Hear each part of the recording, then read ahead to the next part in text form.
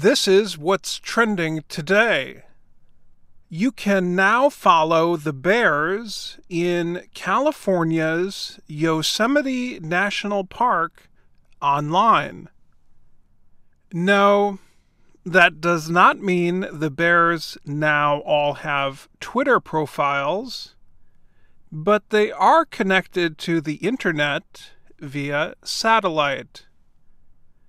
They have their own website. It is keepbearswild.org.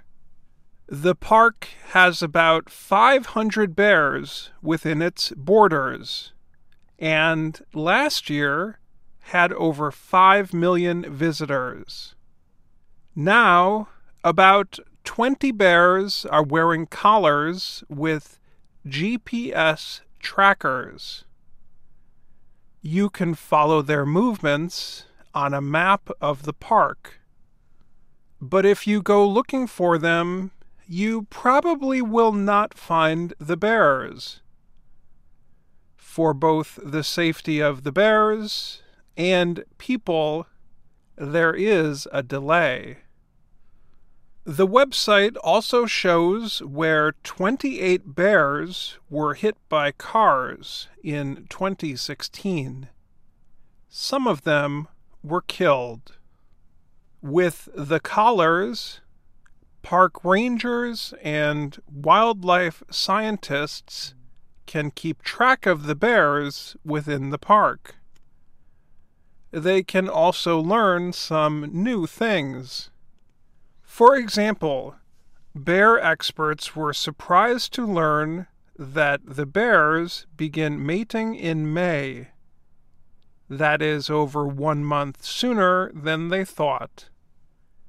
They also found that the bears can travel up to 48 kilometers per day, and that includes climbing up steep mountains.